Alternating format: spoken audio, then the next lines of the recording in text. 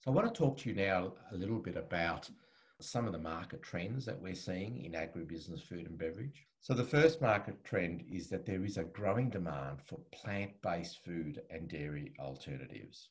This is, I guess, one of the areas that we're seeing a lot more focus. Demand based for plant-based food and dairy alternatives has surged in Australia, with 1 in 3 Australians making the conscious decision to reduce their meat consumption and moving towards cleaner living.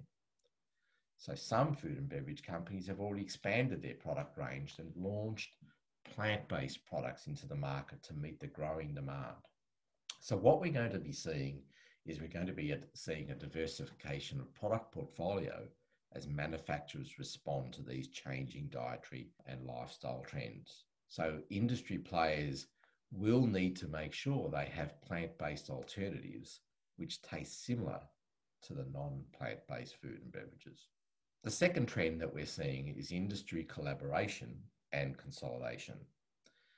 Food and beverage companies have looked at consolidating activities and also at collaborating during 2020 in order to recover from the impact of COVID and promote a healthier and safer culture across the country.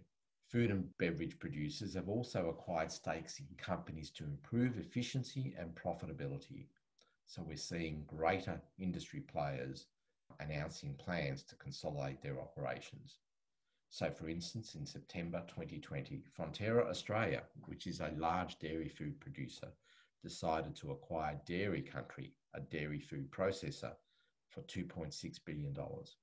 So Fonterra will hold a 23% market share in the company. And through this acquisition, the companies aim to strengthen their supply chain and expand the Australian cheese business. We're also seeing a shift to local food and beverage production. A study conducted by Mintel suggested that due to the adversity of bushfires, floods, and other pandemics such as COVID, Australians have expressed their desire to buy locally grown food and beverages as they taste better, are seen as better value in comparison to imported products. During COVID, as the country closed its borders and imports were harder to get, industry players saw this as an opportunity to support local businesses and protect local jobs.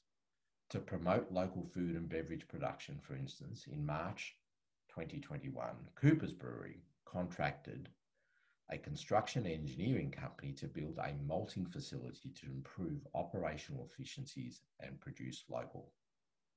Through this investment, the company plans to put more emphasis on local production and promote employment.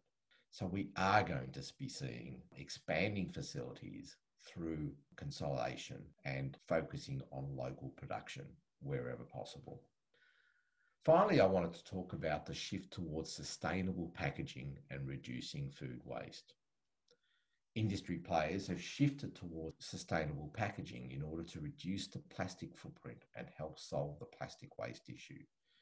Consumers have grown conscious towards protecting the environment. The Australian government has also accelerated this trend by setting up the 2025 national packaging targets in order to reduce the volume of plastic and increase the volume of recyclable packaging in the market. The aim is to collect and recycle nearly 190,000 tonnes of plastic packaging per annum by 2025. Now, some key players have already moved into this area. For instance, Coca-Cola in October 2020 introduced frozen drink cups and lids made entirely from recycled plastic.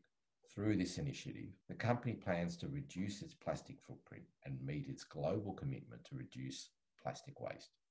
According to a recent report by the Food and Agribusiness Growth Centre, by creating value-added products from food waste, food and beverage businesses could be contributing $18 billion in economic value by 2030.